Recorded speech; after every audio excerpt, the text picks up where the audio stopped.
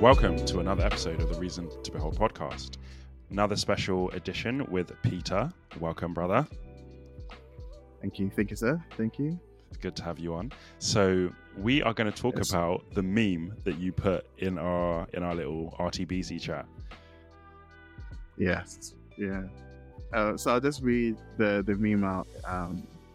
It's a play on DJ Khaled saying you played yourself. You may have heard it, like if you listened to anything. I did not know American TV.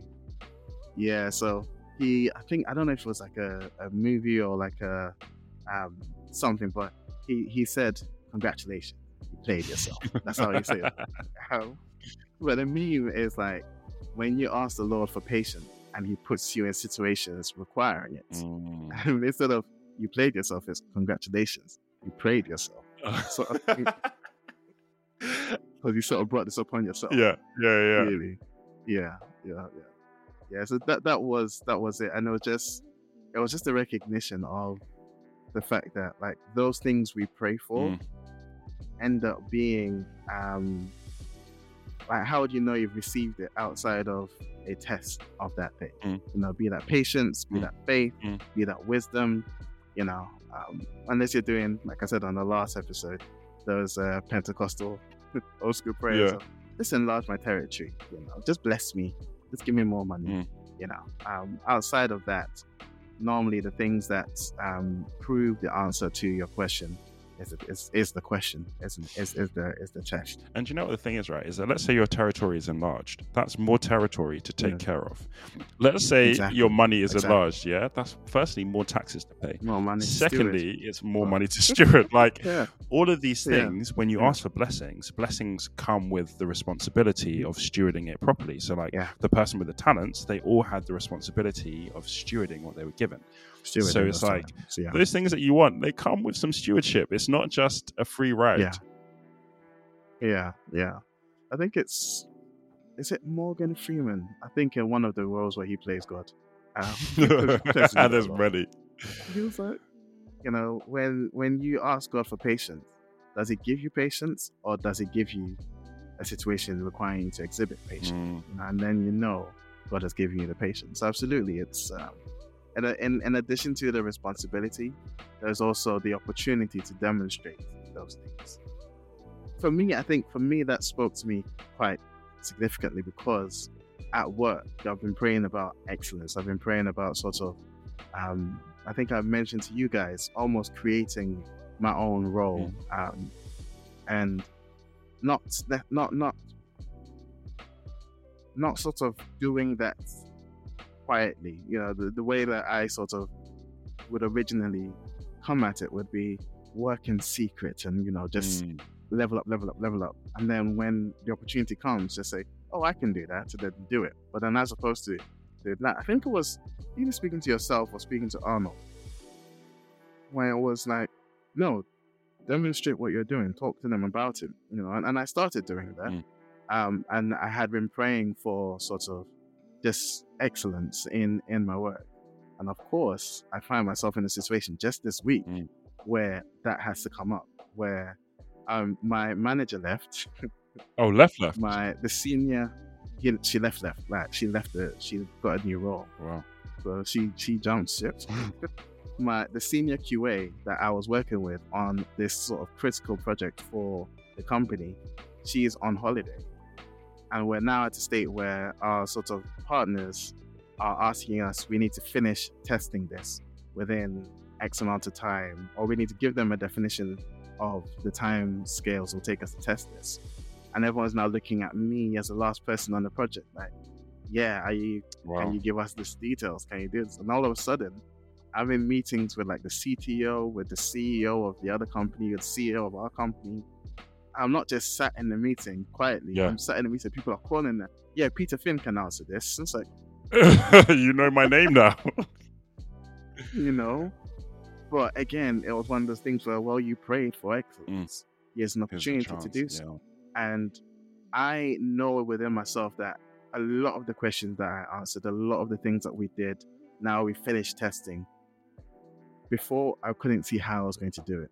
It's like I was on the bottom of the rung, not not paying attention almost, because just point me in the direction. I'm happy to go and do what I need to do. Yeah, it wasn't my responsibility, but then all of a sudden it is, and by grace alone, like, I'm able to answer the questions, I'm able to present the timelines, and all of a sudden all this wisdom around what we're doing and actually ended up saving the company time, and all of a sudden having the audience of these C-suite guys and being competent, having people say, "Oh yeah, thank you, Peter, that was so good, great news." It's like, okay, cool. Not letting that get to your head, but then also recognizing that, where we have faith and we allow that faith to sort of speak through us, we're able to do those things that we've been praying for. So that sort of struck me definitely. That's amazing. And I feel like, to be honest, God often puts us in some of those situations where we feel like we're out of our depth, because when you don't feel like you're out of your depth, you're like, yeah, I got this. Like, I'm good. I'm okay. You know, but when when you're in that deep end, you're like, Lord, save me. Yeah. It was the exact reason he chose Israel. It's like, you guys are small. You guys can't defend yourselves. But I'm going to choose you. Because otherwise, if he had chosen Egypt, they would give it to him and 200 other gods. They give them the glory. But Israel's like, well, we can't do this ourselves, so God's going to have to do something. And he did, It's like, sometimes those things are just so that God gets the glory, as opposed to your prep or your wisdom or whatever. Because it's that thing of like using the foolish things of this world to confound the wise. It's like we're also scared of looking foolish. We're also scared of looking like we don't know what we're doing. Yeah. But for me, I'm like, I know I don't know what I'm doing. I know that this is a God thing, that I'm even here to have this conversation. And God is the one who's put me in all the other situations. So even if I've got experience in something, how did I get that experience? I didn't do it by myself. God is the one that's put me in those situations. Because when I look at things that are happening now, I'm like, I could have never mapped out my journey this way. I could have never. This is a God thing. The fact I even know what to do right now is a God thing, Yeah. There you go. And I think it speaks as well to sort of us not excluding God from certain areas of life. It's easy to just think, this is a 9 to 5. There's nothing here for God to do. I don't work for the church. I don't do anything sort of altruistic in my job. But actually, I think he demonstrates he wants to be a personal God. He wants to be intricately involved in every aspect of our lives. I think when we bring him in, then we get to see him work in some of these ways. I think it's so an incredible thing. And why would we not want to? This is the thing, right? Why would we not want to have like the most wise supreme being involved in everything that we do? Why would we not want to? I forget that. It depends on what that wise supreme being is presented to you as. If he's only presented to you as judge and jury, then maybe you don't want to in everything. Maybe you don't want to in everything because, maybe you're not perfect in everything. Or if he's only presented to you as, the ATM to solve your needs, so you have to go and do 10 days of fasting to get what you want, then you don't think he cares about your job, because that's not what he's supposed to do. He's just there to get, exactly, it's not spiritual, exactly. So I think, again, it's the black furnace in me, but I think it's the church's fault. It's the church's fault. It's the church's fault for not presenting God as holistically as he presents himself in the word. He wanted to be with Israel when they were intense. He was intense. He wanted to walk with them. Apparently he walked with Adam and Eve long enough that they recognized his footsteps in the garden. Like you would recognize your dad's footsteps walking down the stairs. So he definitely has demonstrated that he wants to be a personal God. Yes, we sometimes seem to think we can compartmentalize. So the church sometimes presents it as though God wants us to compartmentalize and only come to him when we need something that we're ready to fast for or give a big collection donation for. Why do you think that is? Because when you look in the Bible, there's so many different names of God, right? Like Jehovah Jireh, loads of ones that I can't pronounce that mean lots of different things. But God is obviously showing himself as lots of different things to you. So why do you think the church has presented him in that kind of one-dimensional way? I'm sorry, but the church doesn't preach from the whole Bible more often than not. Oh. For most churches that I've before, they end up not preaching from the entirety of the Bible. They end up preaching from some of the more specific bits. We get we'll get Isaiah 53 and the account of the crucifixion during Christmas. Between that, Easter, we get the Easter story. Between that, it's mostly success and how God is going to bless you and how you need to fast and how you need to come and sow your seed financially. So again, I'm speaking I might be a bit harsh here, but admittedly, for most churches, that's, at least most African Pentecostal churches, maybe that's what I can talk to. That's what it ends up being, and maybe with reason. This year I went to Ghana and we're in the village, and when there is need, when there is palpable poverty, it's not bad poverty. I was going to say, what's good poverty?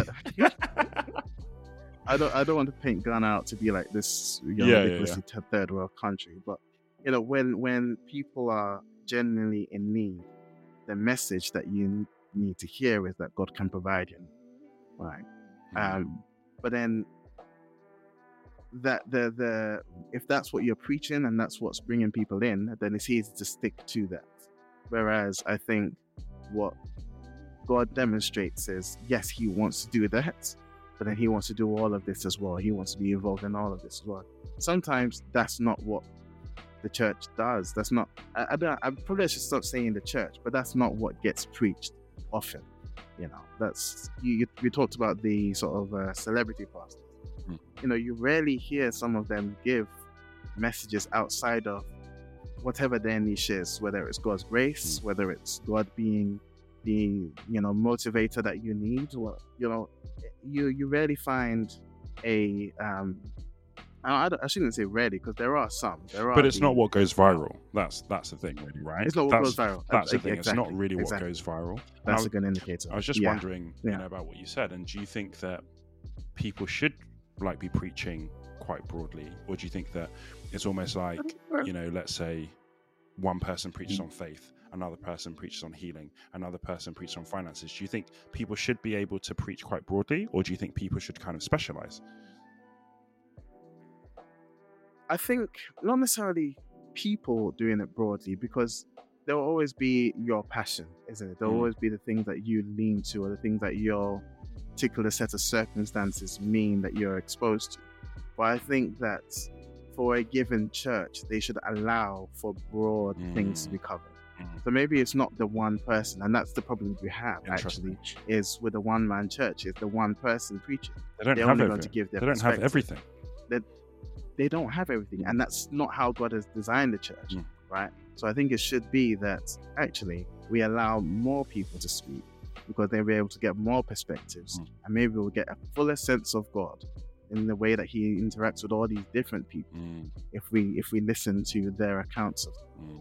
So I don't think it necessarily is everyone needs to be jack of all trades, but I think we should hear from the experts of all of those trades. And I feel like sometimes we're running away from some of the things that we actually need to work on, because it's quite easy to listen to certain messages all the time, or certain preachers, because you roughly know what you're going to get. But sometimes there are those things where you're like, I didn't realize that I really needed to work on that, and that sounds really tough. And people sometimes run away from that.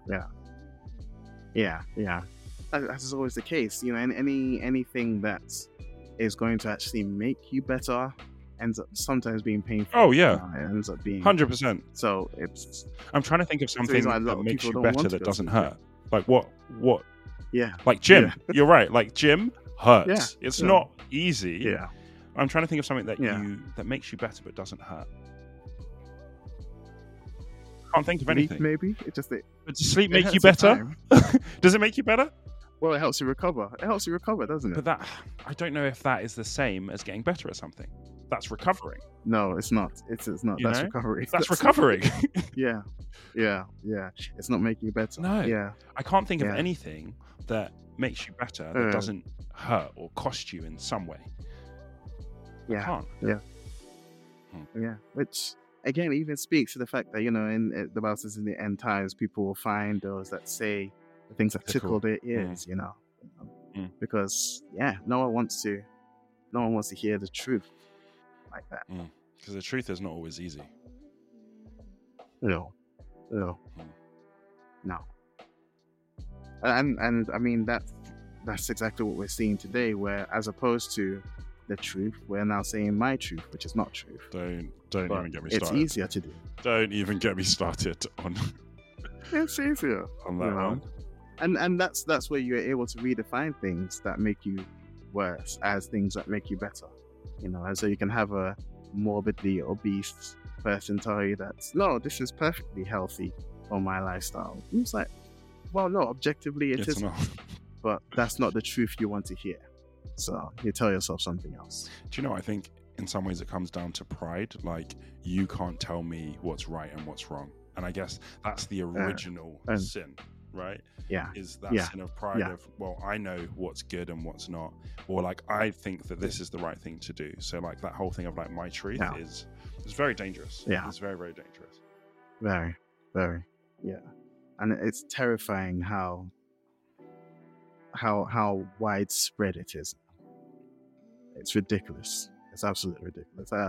I know this isn't the podcast to go into it, but yeah. Maybe we'll hop on the Blacksmith Feminist and talk you guys about need it. to come over. It's silly. Yeah. So thank you guys so much for listening. And what I would challenge you with is, what are you listening to?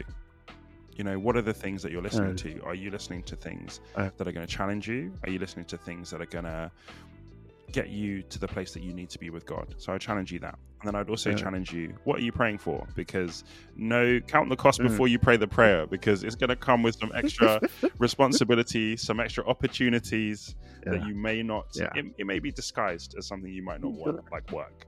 So, yeah. Peter, thank you so much for being on again and for your thoughts. Loved it. Thank you. And thank you, man. It's fun being on, man. Yeah, absolutely. Even though it's not as liberal in some ways as the Blacksmith Furnace. We need to learn to control our tongue sometimes. So it's good. It's good biblical. Bridle that tongue. All right, we'll see you. Thank you guys for having me. Absolute pleasure. And we'll see you guys on the next episode.